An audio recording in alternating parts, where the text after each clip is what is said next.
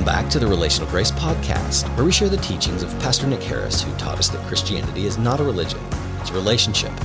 I'm Jamie Russell, Pastor Harris's son. In this episode, we're going to continue our series entitled 6 Impediments to Personal Success.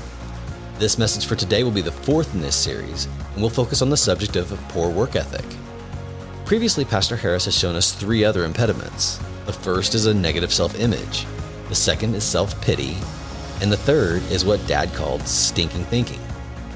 Whereas last week, Pastor Harris appealed to the great man Joshua to enable us to overcome stinking thinking.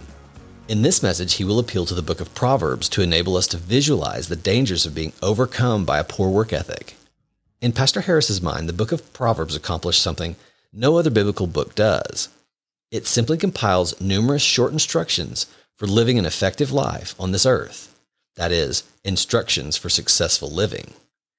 While other books articulate profound theological truths, lengthy narratives of triumph and failure, or prophetic declarations addressed to disobedient people, Proverbs concerns itself with instructing us in the path of something it refers to as being wisdom. Proverbs states its theme very early in the book. In fact, Proverbs 1:7 tells us this: "The fear of the Lord is the beginning of knowledge." The fear of the Lord does not mean being afraid of Him. It means viewing Him with the respect He deserves, living our lives in the light of what we know of Him, holding Him at the very highest esteem, and depending on Him in every circumstance of life. Only then will we discover true knowledge and wisdom. The point Pastor Harris will make is this: we need knowledge to overcome the tendency we all have to allow ourselves to become slothful, which more than anything else can defeat our path to personal success. So let's go ahead and get to work by jumping into this episode. Here's the 4th episode of the 6 Impediments to Personal Success series titled Pure Old Laziness. When you prosper in your health, when you're prospering financially, when your soul is prospering, you're going to feel better about everything. Now, perhaps the greatest impediment on the road to success is something that ignores these things. Now, I call it sloth, or as my mother would say, pure D old laziness. Now, I'll tell you, if anything will defeat you prospering in any way in your life, it's going to be sloth or pure D old laziness. And there's always been an epidemic of this loose in our world. You see, that's not only true today. See, we tend to think that all these things are just true of our time. It has always been true. It was true even in the time of Solomon. People were lazy. In fact, 15 or so years ago, I was honored to be invited to participate in the Billy Graham Mission kickoff event. Remember it when it was here in town at the Cox Center? A dinner had been served, or was being served, and the political, business, and religious leaders of the city had been invited. Well, I was asked to sit at the head table because I was offering the closing prayer for the event. And when I'd finished praying, a man I have admired all my life walked up to me and shook my hand. I absolutely could not believe it. It was Cliff Barrows, who was Billy Graham's right-hand man. Now, needless to say, I was higher than a kite. However, during the dinner, I had gotten pretty high. Not from that. I had been seated beside the CEO of one of our nation's major pharmaceutical houses. Now, he was a fascinating man, and I did all I could in the time I had.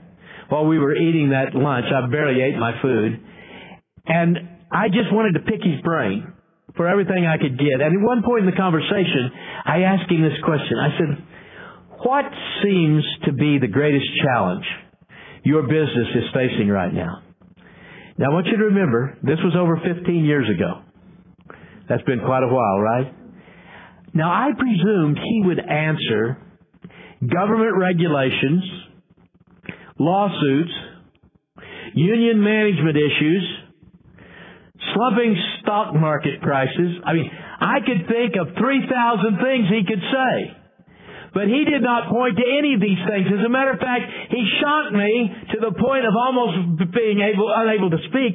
He looked me in the eye and he said to me, "Pastor, as I see it, the most pressing problem businesses of any kind, not only mine, but any kind of business faces today, is the scarcity of any kind of work ethic in the labor force." I did not expect that.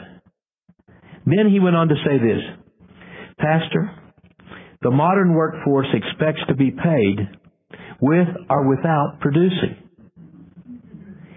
Then he said something to me that I wish he would say to every person in this country between the ages of 15 and 45.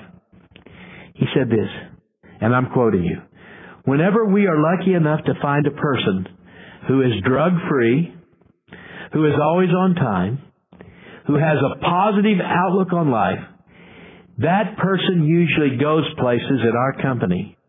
But these kind of people are hard to find." You know, I thought about this statement a lot over the years.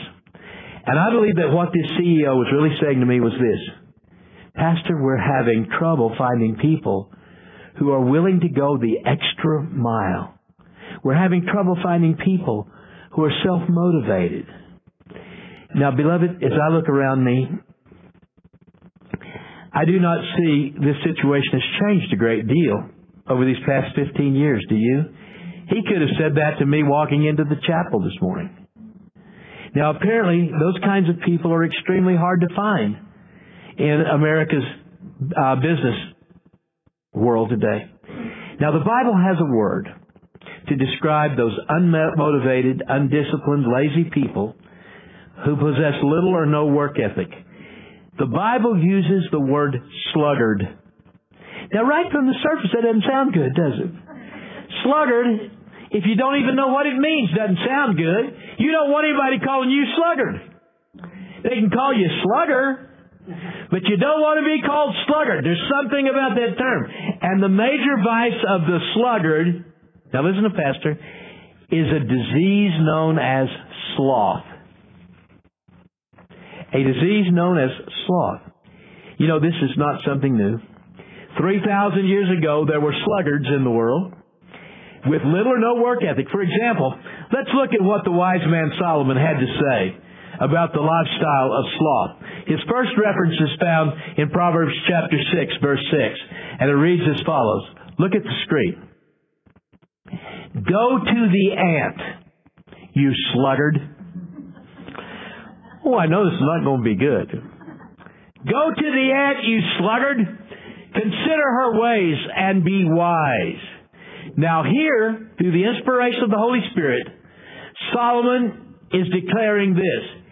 If you want to be a success in life, you should do one thing. Just stop for a moment and study the activities of that tiny insect known as an ant. Now, as Solomon points out in Proverbs 6:6, an ant doesn't have a manager. It doesn't have a foreman who constantly stands over him to see that he is productive. No one wakes him up in the morning to see that he goes to work. There's no job description for being an ant. Right? He has nothing to depend upon. No production quotas. You see, here's the thing about the ant. It doesn't need production quotas. It doesn't need a union. It doesn't need people standing over it. Without any outside prompting whatsoever, the self-motivated ant works continually to provide for himself and for his queen. And then he socks away enough so that when the bleak winter months come, there's enough food to eat. But according to the wise man, that's not the case with the slothful sluggards. They love their sleep. In other words, Solomon, writing in behalf of the Holy Spirit, says this. Sluggards are lazy. They have no work ethic and they have no drive to succeed. Now, clearly, Solomon's not pulling any punches here. He warns sluggardly people that poverty will eventually catch up with them if they devote themselves to sluggardly behavior. And the inevitability of coming poverty is only one warning Solomon issues. Here's another one. It's found in Proverbs 10:4. And it reads as follows. He who has a slack hand becomes poor, but the hand of the diligent makes rich. See those two comparisons? Slack hand, diligent. He who has a slack hand becomes poor, but the hand of the diligent makes rich. Now, my friends, behind that verse is the wise man's understanding that even sluggards, lazy people, have aspirations. Did you know that? They're not short of dreams or expectations. In fact, they desire the same thing that the diligent and the self-motivated people expect. But those with a slack hand, the unmotivated, will never have any of those things. And why not? It's because those things depend upon the accumulation of wealth. But the wise man says wealth does not flow to laziness and sloth. It never has. It never will. Now, listen to the wise man of Proverbs once again. Listen to what he says in Proverbs 24:30 through 34. I went by the field of the lazy man, and by the vineyard of the man devoid of understanding. And there it was, all overgrown with thorns. Its surface was covered with nettles. Its stone wall was broken down. When I saw it, I considered it well. I looked on it, and I received instruction. Here's his instruction now. Listen carefully. A little sleep, a little slumber, a little folding of the hands to rest. So shall your poverty come like a prowler, and your need like an armed man. Wow. Wow. He wrote that, beloved, 3,500 years ago. He could preach that in any school in America today. As Proverbs 10:4 indicated earlier, it's the diligent. It's those people who stay with it. It's those people who give more than expected to their employers who become rich. However, the wise man offers one more warning to the sluggards in Proverbs 20, verse 4. It reads as follows. Look at this at the screen. The lazy man will not plow because of winter. He will beg during harvest and have nothing. Lazy people, when it's time to sow, don't sow. Guess what happens? When it comes time to eat, they don't eat. Now, I've known people like this all of my life, and so have you. They'll use any excuse they can to avoid work. But the truth is this, beloved, work is the seed that we sow in the marketplace. That's what work is. It's a seed we sow in the marketplace. And if we refuse to sow abundantly, I can promise you now you won't reap. In fact, when we don't sow, we end up having nothing. You can look at a wheat field all you want to and say, wheat, come up. Come on, wheat. Depending on you to come up. No, you've got to do what? Sow the field. So where does the implementation of sloth come from? How do we become slothful? Are some people just born with it? Are they born not having a work ethic? Of course not. No, sloth, sluggardly behavior, sluggardly ways is learned behavior, and it's usually learned very early in life. It's taught by two kinds of teachers. Either sluggardly, slothful parents. Now that's obvious. Pastor doesn't have to go into that, do I? Or here's something that might shock you. Overbearing, perfectionistic parents.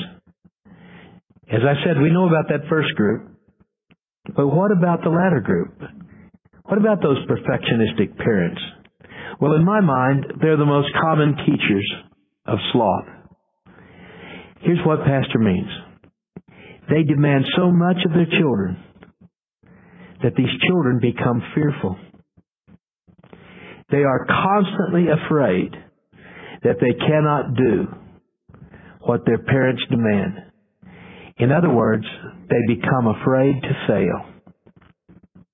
Therefore, they'd rather do nothing than do something and fail at doing it. What I'm saying is that sloth is usually the child of fear. You show me a slothful person and I'll show you someone who's lived fearfully. But I want you to remember the words of 2 Timothy chapter 1, verse 7. For God has not given us a spirit of fear. You see what I'm saying to you? That spirit that leads to slothfulness doesn't come from God. Where does it come from? God gives us does not give us a spirit of fear, but a spirit of power and love and a sound mind. Which tells us that God doesn't give us a feeling of powerlessness. God doesn't give us feelings of rejection. God doesn't give us a weak mind.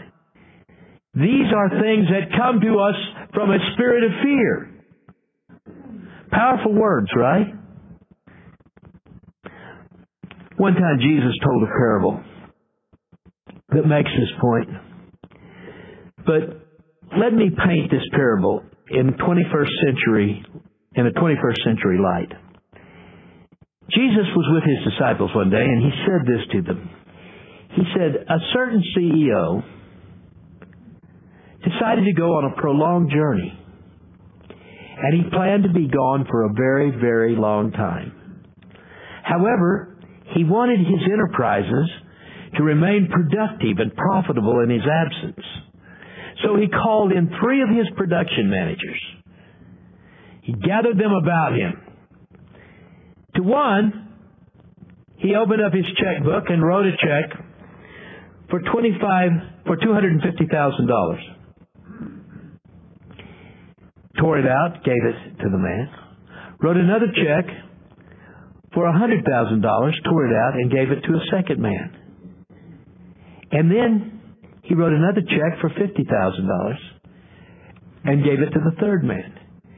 Then he looked at each of the men in the eye and he said, I want you to go out while I'm gone and make money for me. In other words, I want you to go out and invest what I've given you. And when I come back, I want my money to have increased. That's business, isn't it? Well, the manager with $250,000 did just that, and he doubled the CEO's money. In time, he had amassed $500,000. The manager with $100,000 did the same, and he also doubled the CEO's money, and he amassed $200,000. However, the third manager, the one who was given $50,000, took the CEO's money, and guess what he did? He buried it in the ground. He wasn't going to lose any money with the money buried in the ground. But guess what? He's not going to make any money either, is he? So when the CEO returned, the manager with $500,000 came and presented his profit and loss statement. Now, the words of the CEO were recorded in Matthew 25:21. They read as follows. Look at the screen. His Lord said to him, now let's put that in our words, okay, CEO. The CEO said to his manager, well done, good and faithful manager. You were faithful over a few things. I will make you to be the boss over many things.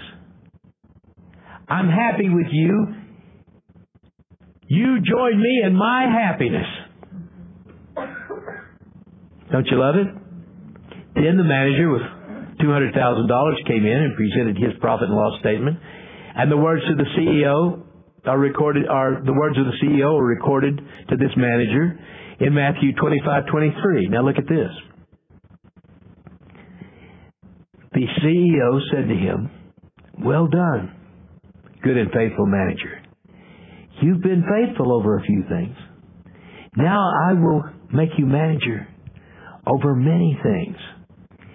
Enter into the same joy I'm experiencing at what you've achieved for me."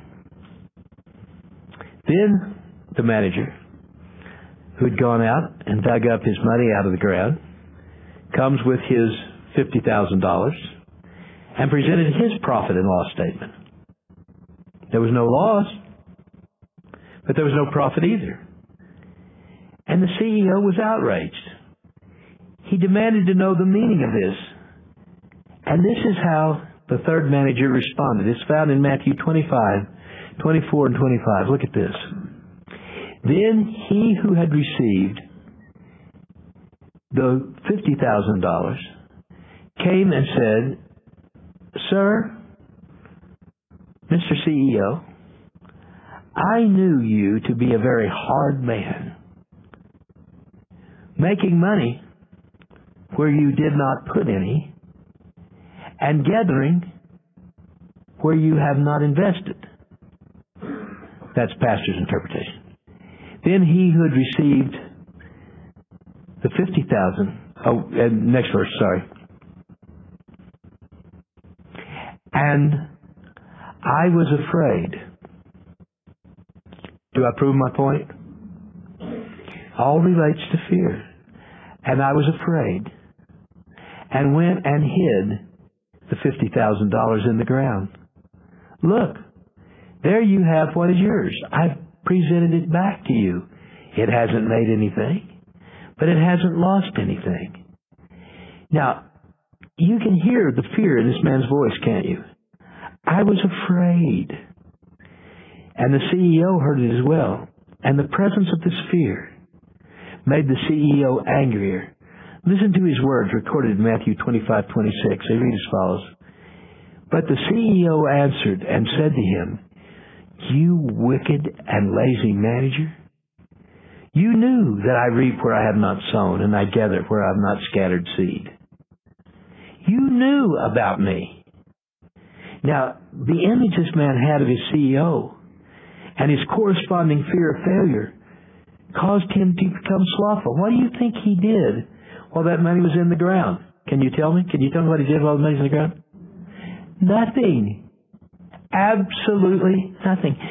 And beloved, in the sight of God, this is tragic. Now, beloved, let me say it again. I said it earlier.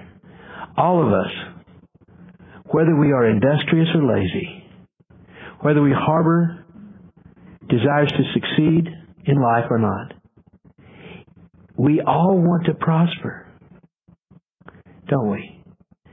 Everybody wants to prosper. Not only financially, we want to prosper in every other way as well. We want to prosper as a husband and wife, don't we? Every man in this room wants to be a better husband, every man that's married. And every wife in this room wants to be a better wife, don't you? We want to prosper as a mother, right? And as a father. But beloved, simply wanting to succeed will not get the job done.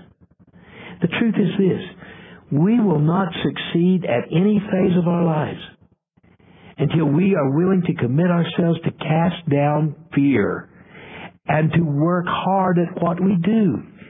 There is nothing wrong with hard work.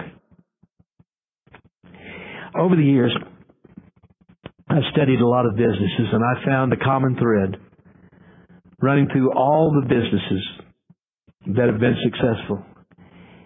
And that thread is seen in the two managers of Matthew 25. I see them both there. That thread is a high degree of motivation. God wants us to be motivated people. The people who drive these successful enterprises are highly focused, highly motivated, highly energetic, highly productive people. Now let me tell you 4 things that employers are looking for in their employees, and that God is looking for in each of us. And if we will adopt these 4 things, I promise you, God will bless us, and so will our employers. First, God and our employers are looking for people who will not only keep their commitments, but will keep them on time. Promptness. Businessmen are looking for these kinds of people. Are you with me? Now, let's look at the second one. God and our employers are looking for people who will give it their very best every single day.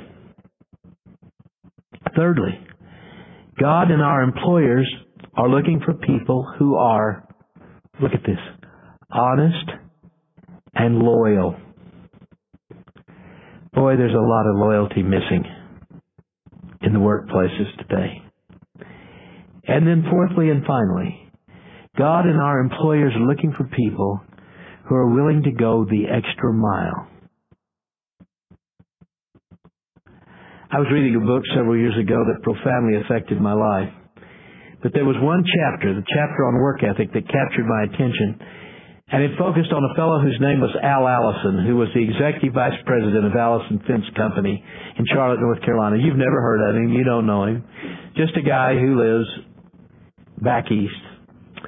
And this is a medium-sized, family-oriented business that employs several hundred workers in this town of Charlotte, North Carolina. Now, of course, you know, putting up fences, and I can tell you from my own experience, my own limited experience, can often be labor intensive. Anybody ever put up a fence? It's not easy. Now, the experience of Allison Fence with their employees caused Al Allison to launch a crusade. What he began to do is he began to spend a lot of times in schools encouraging the faculties to give more effort to instilling work ethic in the students. He was begging for that, and he told them that his company, like thousands of others in America, desperately needed workers who would be willing to show up on time, work hard, and be dependable. Now, he wrote 2 other things that really got my attention. Look at the screen. I've written these down because what he said is so important. A strong work ethic is extremely important and may be the most important factor in valuing an employee's worth to the company. Everybody is looking for a strong work ethic. And then secondly, build a strong work ethic in your character. He's begging teachers to teach this. Build a strong work ethic in your character. Take charge of your health, both physically and spiritually, and become competent in the service you provide. Seek balance in your life. Boy, there's some good advice. And always give more than 100%. You will make yourself invaluable. No one ever went poor being invaluable to their company. Now, here's my point. If you expect to be recognized for your efforts, appreciated for what you do, and compensated fairly by your employer, then be the very best at what you do. The world is looking for honest people who are good team players and who stick with it to the very end. They're also looking for people who are loyal to the company and loyal to the people around them. And God is looking for those very same qualities. Now let me close this morning by listing 8 keys to achieving personal success. And I've listed them for you so that you can take them home. I think if you will apply these, you'll see such a change. It's unbelievable. The first thing employers want is enthusiasm. Secondly, integrity. Thirdly, dependability. Fourthly, cooperation. Fifthly, competence. Sixthly, diligence. Seventhly, loyalty. And eighthly, giving 110%. Now let me give you a little Harris Ease philosophy. I will guarantee you I don't qualify with the great thinkers of the past.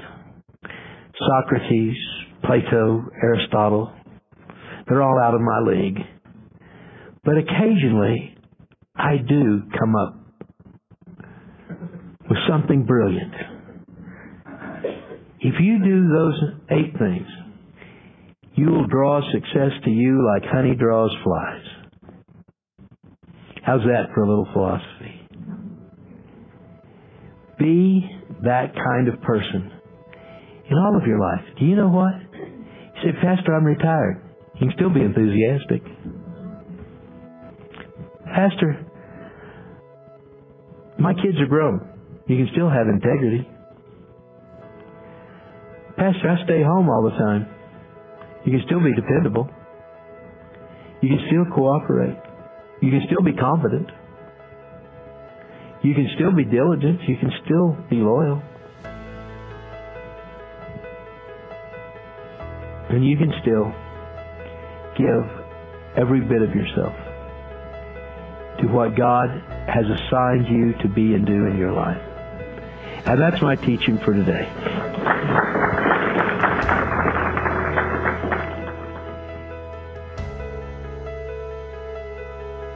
Thank you for listening. If you enjoyed this episode, don't forget to subscribe. If you want to help spread the word, please give us a 5-star review and tell your friends to subscribe too. We are available on Apple Podcasts, Spotify, or wherever you listen. Don't forget to connect with Ariel Ministries on Facebook and Instagram and subscribe to our email list at arielministries.com. That's Ariel spelled A-R-I-E-L. We look forward to keeping you updated on upcoming episodes and projects. If you would like to support the missional efforts of Ariel Ministries in Tharaka, Kenya with Each One Feed One, we'd like to remind you that 10% of all donations to Ariel Ministries will support this missional effort. Visit arielministries.com/give for online donations and other methods of giving. To learn more about the Tharaka mission, you can visit arielministries.com/missions. You can also listen to episode 26 for a deeper dive into how our relationship with Each One Feed One and the McCarter family started over 35 years ago, where we are today, and where we're headed in the future.